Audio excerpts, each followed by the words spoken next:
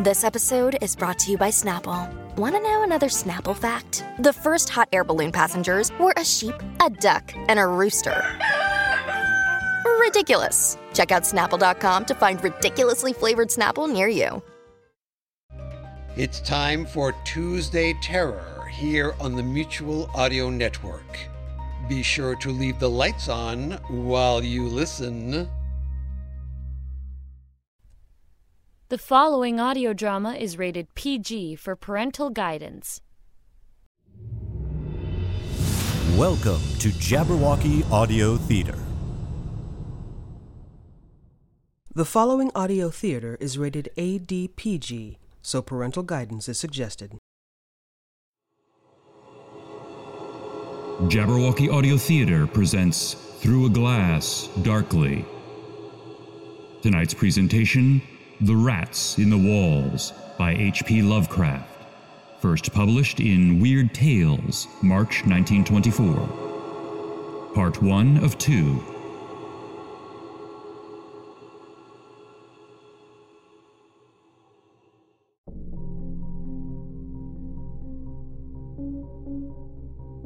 On July 16th, 1923, I moved into Exham Priory after the last workman had finished his labors.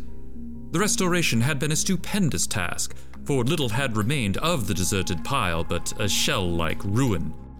Yet because it had been the seat of my ancestors, I let no expense deter me. The place had not been inhabited since the reign of James I, when a tragedy of intensely hideous, though largely unexplained nature, had struck down the master, 5 of his children, and several servants, and driven forth under a cloud of suspicion and terror the 3rd son, my lineal progenitor, and the only survivor of the abhorred line. With this sole heir denounced as a murderer, the estate had reverted to the crown, nor had the accused man made any attempt to exculpate himself or regain his property. Shaken by some horror greater than that of conscience or the law, and expressing only a frantic wish to exclude the ancient edifice from his sight and memory, Walter de la Poer, 11th Baron Exham, fled to Virginia, and there founded the family which by the next century had become known as Delapoer. Exham Priory had remained untenanted, though later allotted to the estates of the Norris family, and much studied because of its peculiarly composite architecture, an architecture involving Gothic towers resting on a Saxon or Romanesque substructure, whose foundation in turn was of a still earlier order, or blend of orders, Roman and even Druidic or Native Cymric if legends speak truly. This foundation was a very singular thing, being merged on one side with the solid limestone of the precipice from whose brink the priory overlooked a desolate valley 3 miles west of the village of Anchester. Architects and antiquarians loved to examine this strange relic of forgotten centuries, but the country folk hated it. They had hated it hundreds of years before when my ancestors lived there, and they hated it now with the moss and mold of abandonment on it. I had not been a day in Anchester before I knew I came of an accursed house. And this week, workmen have blown up Exham Priory and are busy obliterating the traces of its foundations. The bare statistics of my ancestry I had always known, together with the fact that my first American forebear had come to the colonies under a strange cloud. Of details, however, I had been kept wholly ignorant through the policy of reticence always maintained by the Delapoers. Unlike our planter neighbors, we seldom boasted of crusading ancestors or other medieval and Renaissance heroes, nor was any kind of tradition handed down, except what may have been recorded in the sealed envelope left before the Civil War by every squire to his eldest son for posthumous opening.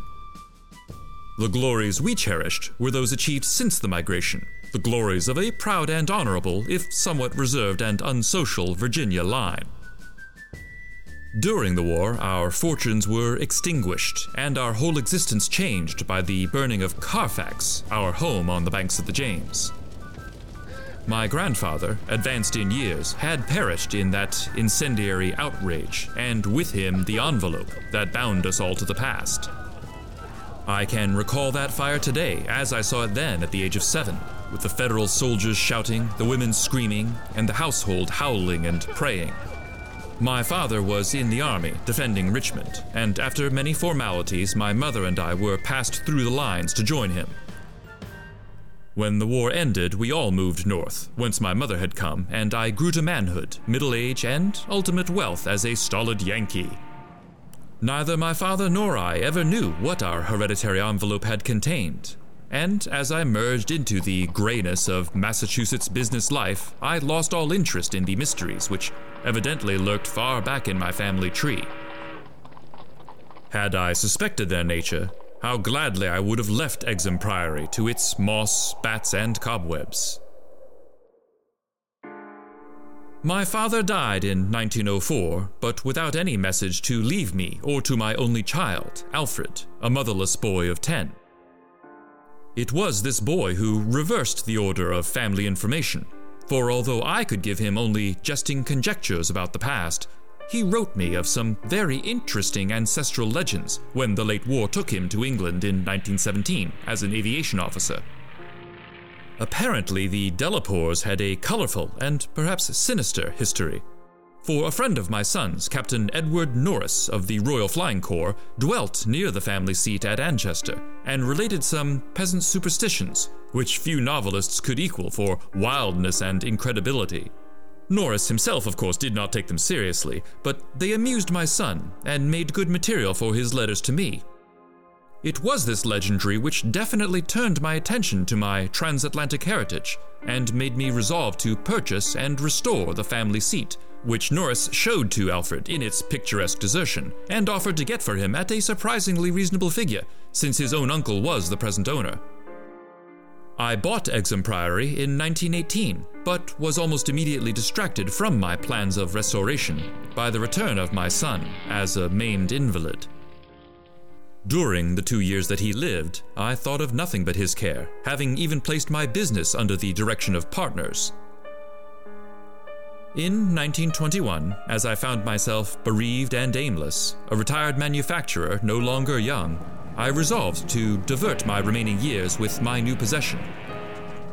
Visiting Anchester in December, I was entertained by Captain Norris, a plump, amiable young man who had thought much of my son, and secured his assistance in gathering plans and anecdotes to guide in the coming restoration. Exham Priory itself I saw without emotion, a jumble of tottering medieval ruins covered with lichens and honeycombed with rooks' nests, perched perilously upon a precipice, and denuded of floors or other interior features save the stone walls of the separate towers. As I gradually recovered the image of the edifice as it had been when my ancestor left it over 3 centuries before, I began to hire workmen for the reconstruction. In every case, I was forced to go outside the immediate locality, for the Anchester villagers had an almost unbelievable fear and hatred of the place. This sentiment was so great that it was sometimes communicated to the outside laborers, causing numerous desertions, whilst its scope appeared to include both the priory and its ancient family. My son had told me that he was somewhat avoided during his visits because he was a Delapour, and I now found myself subtly ostracized for a like reason, until I convinced the peasants how little I knew of my heritage. Even then they sullenly disliked me, so that I had to collect most of the village traditions through the mediation of Norris. What the people could not forgive, perhaps, was that I had come to restore a symbol so abhorrent to them, for, rationally or not, they viewed Exham Priory as nothing less than a haunt of fiends and werewolves. Piecing together the tales which Norris collected for me, and supplementing them with the accounts of several savants who had studied the ruins, I deduced that Exham Priory stood on the site of a prehistoric temple, a druidical or anti-druidical thing which must have been contemporary with Stonehenge. That indescribable rites had been celebrated there few doubted, and there were unpleasant tales of the transference of these rites into the Cybele worship which the Romans had introduced. Inscriptions still visible in the subcellar bore such unmistakable letters as DIV, OPS, Magna, Mat, sign of the Magna Mater whose dark worship was once, vainly, forbidden to Roman citizens. Anchester had been the camp of the Second Augustan Legion, as many remains attest, and it was said that the Temple of Cybele was splendid and thronged with worshippers who performed nameless ceremonies at the bidding of a Phrygian priest.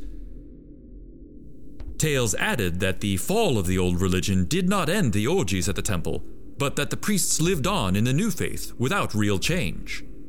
Likewise was it said that the rites did not vanish with the Roman power, and that certain among the Saxons added to what remained of the temple and gave it the essential outline it subsequently preserved, making it the center of a cult feared through half the Heptarchy. About 1000 AD, the place is mentioned in a chronicle as being a substantial stone priory housing a strange and powerful monastic order, and surrounded by extensive gardens, which needed no walls to exclude a frightened populace.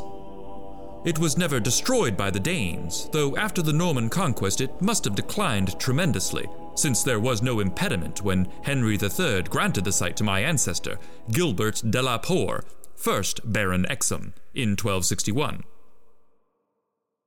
Of my family before this date there is no evil report, but something strange must have happened then. In one chronicle there is a reference to a de la Poer as cursed of God in 1307, whilst village legendary had nothing but evil and frantic fear to tell of the castle that went up on the foundations of the old temple and priory. The fireside tales were of the most grisly description, all the ghastlier because of their frightened reticence and cloudy evasiveness. They represented my ancestors as a race of hereditary demons, beside whom Gilles de Retz and the Marquis de Sade would seem the veriest tyros, and hinted whisperingly at their responsibility for the occasional disappearance of villagers through several generations. The worst characters, apparently, were the barons and their direct heirs. At least most was whispered about these. If of healthier inclinations, it was said, an heir would early and mysteriously die to make way for another, more typical scion. There seemed to be an inner cult in the family, presided over by the head of the house, and sometimes closed except to a few members. Temperament, rather than ancestry, was evidently the basis of this cult, for it was entered by several who married into the family.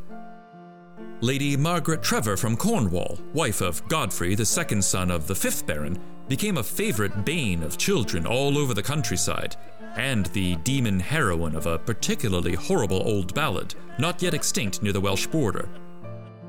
Preserved in balladry too, though not illustrating the same point, is the hideous tale of Lady Mary de la Poer, who shortly after her marriage to the Earl of Shrewsfield was killed by him and his mother, both of the slayers being absolved and blessed by the priest to whom they confessed what they dared not repeat to the world. These myths and ballads, typical as they were of crude superstition, repelled me greatly. Their persistence and their application to so long a line of my ancestors were especially annoying, whilst the imputations of monstrous habits proved unpleasantly reminiscent of the one known scandal of my immediate forebears, the case of my cousin, young Randolph de la Poer of Carfax, who went and became a voodoo priest after he returned from the Mexican War. I was much less disturbed by the vaguer tales of wails and howlings in the barren windswept valley beneath the limestone cliff, of the graveyard stenches after the spring rains, of the floundering, squealing white thing on which Sir John Clave's horse had trod one night in a lonely field, and of the servant who had gone mad at what he saw in the priory in the full light of day. These things were hackneyed spectral lore, and I was, at that time, a pronounced skeptic. The accounts of vanished peasants were less to be dismissed, though not especially significant in view of medieval custom. Prying curiosity meant death, and more than one severed head had been publicly shown on the bastions, now effaced, around Exham Priory. A few of the tales were exceedingly picturesque, and made me wish I had learnt more of comparative mythology in my youth. There was, for instance, the belief that a legion of bat-winged devils kept witches' Sabbath each night at the priory, a legion whose sustenance might explain the disproportionate abundance of coarse vegetables harvested in the vast gardens. And, most vivid of all, there was the dramatic epic of the Rats, the scampering army of obscene vermin, which had burst forth from the castle 3 months after the tragedy that doomed it to desertion, The lean, filthy, ravenous army which had swept all before it and devoured fowl, cats, dogs, hogs, sheep, and even 2 hapless human beings before its fury was spent. Around that unforgettable rodent army, a whole separate cycle of myths revolves, for it scattered among the village homes and brought curses and horrors in its train. Such was the lore that assailed me as I pushed to completion, with an elderly obstinacy, the work of restoring my ancestral home. It must not be imagined for a moment that these tales formed my principal psychological environment. On the other hand, I was constantly praised and encouraged by Captain Norris and the antiquarians who surrounded and aided me. When the task was done, over 2 years after its commencement, I viewed the great rooms, wainscoted walls, vaulted ceilings, mullioned windows, and broad staircases with a pride which fully compensated for the prodigious expense of the restoration. Every attribute of the Middle Ages was cunningly reproduced, and the new parts blended perfectly with the original walls and foundations. The seat of my fathers was complete, and I looked forward to redeeming at last the local fame of the line which ended in me. I would reside here permanently and prove that a Delaporte, for I had adopted again the original spelling of the name, need not be a fiend. My comfort was perhaps augmented by the fact that, although Exham Priory was medievally fitted, its interior was, in truth, wholly new and free from old vermin and old ghosts alike. As I have said, I moved in on July 16th, 1923. My household consisted of 7 servants and 9 cats, of which latter species I am particularly fond. My eldest cat, Black Tom, was 7 years old and had come with me from my home in Bolton, Massachusetts. The others I had accumulated whilst living with Captain Norris's family during the restoration of the priory. For 5 days, our routine proceeded with the utmost placidity, my time being spent mostly in the codification of old family data.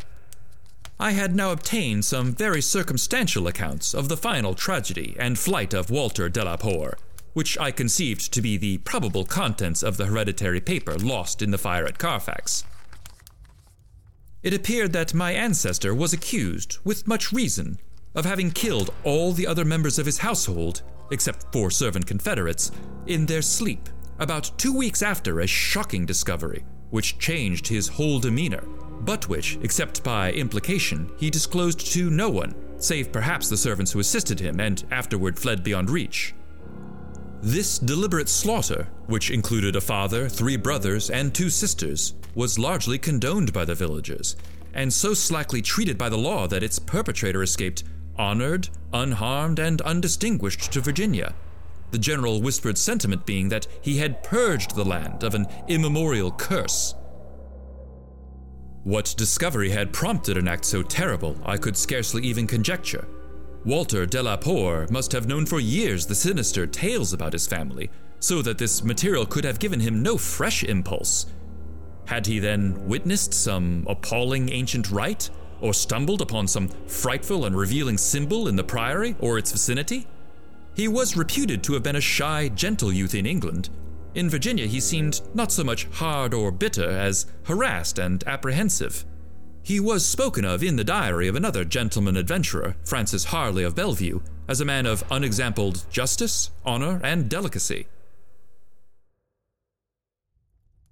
On July 22nd occurred the first incident, which, though lightly dismissed at the time, takes on a preternatural significance in relation to later events. It was so simple as to be almost negligible, and could not possibly have been noticed under the circumstances. For it must be recalled that since I was in a building practically fresh and new, except for the walls, and surrounded by a well-balanced staff of servitors, apprehension would have been absurd, despite the locality.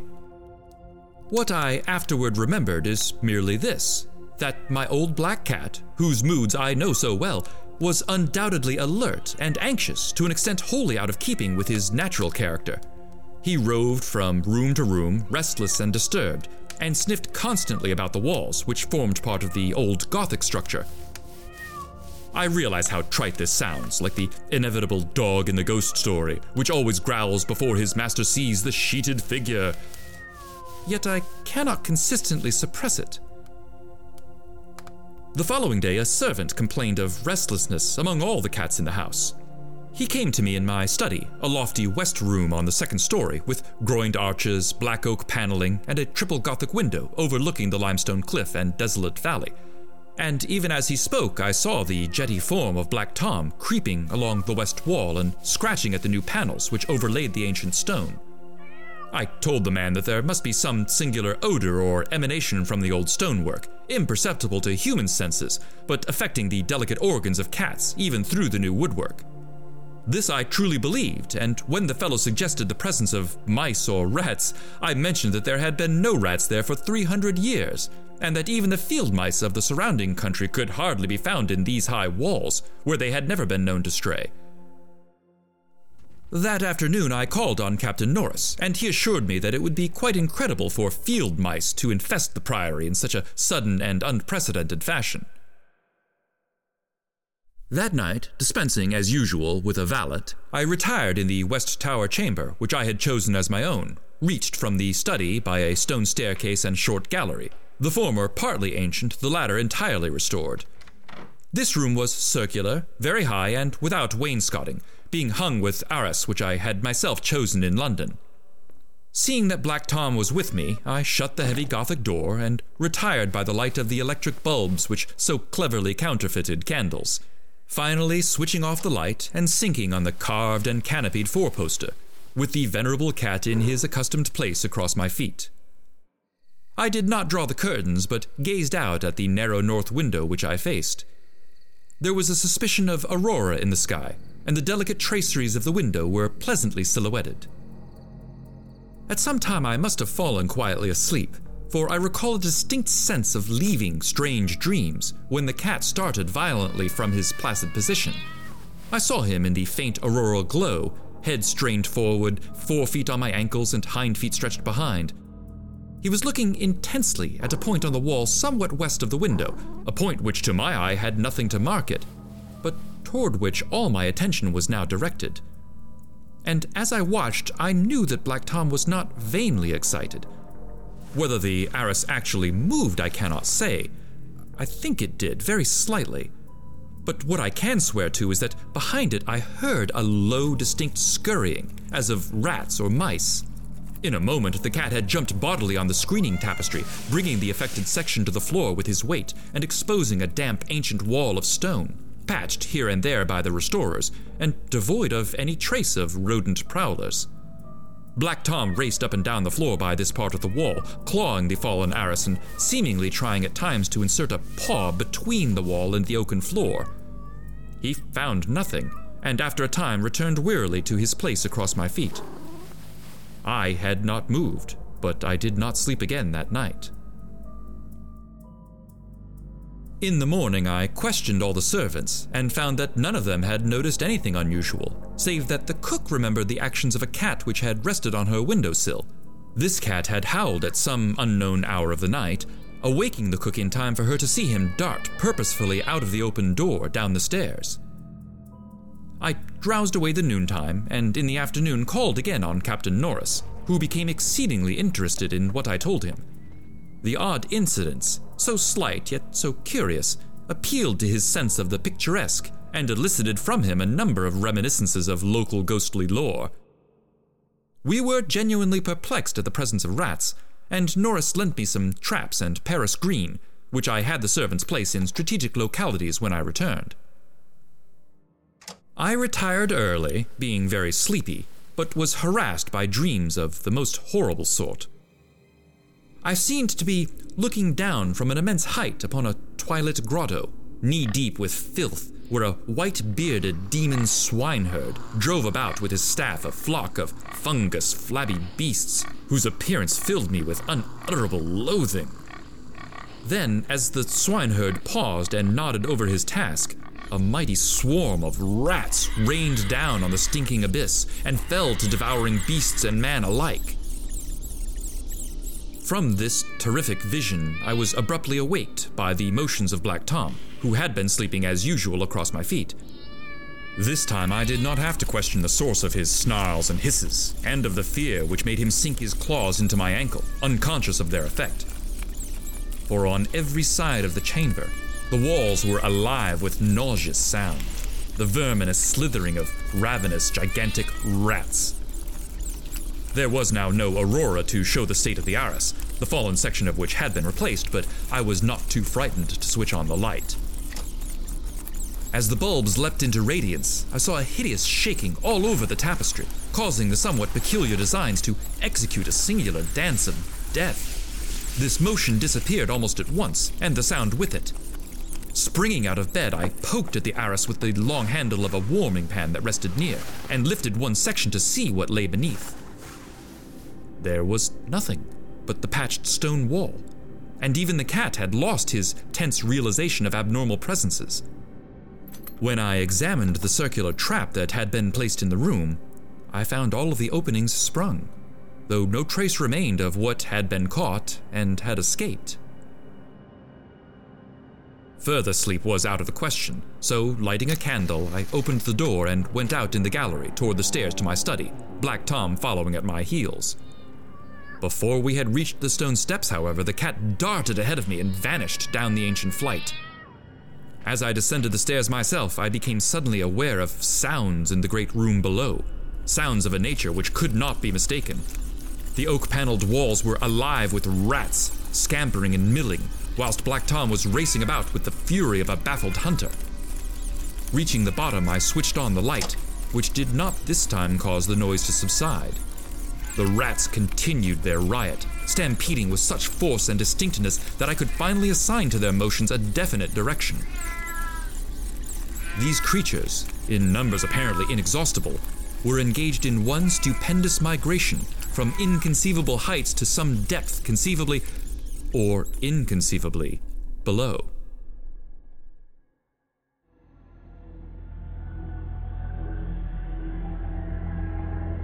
You've been listening to Through a Glass Darkly from Jabberwocky Audio Theater. Tonight's production, The Rats in the Walls by H.P. Lovecraft, Part 1 of 2.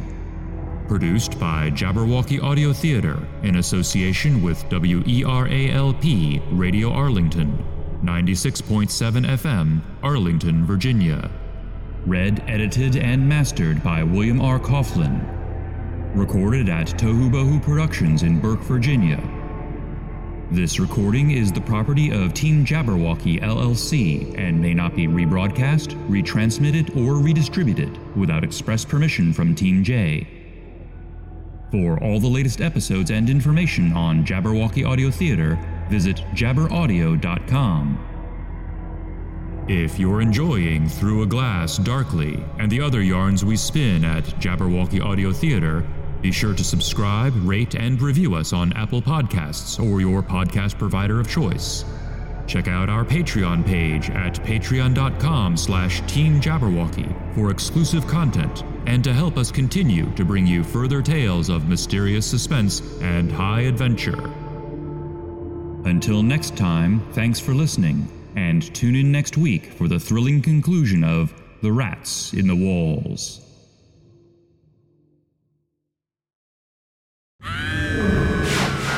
Hast thou slain the Jabberwock?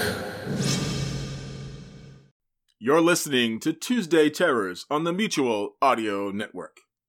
Tomorrow is our weekly anthology for science fiction and fantasy as Lothar Tuppen brings you Wednesday Wonders.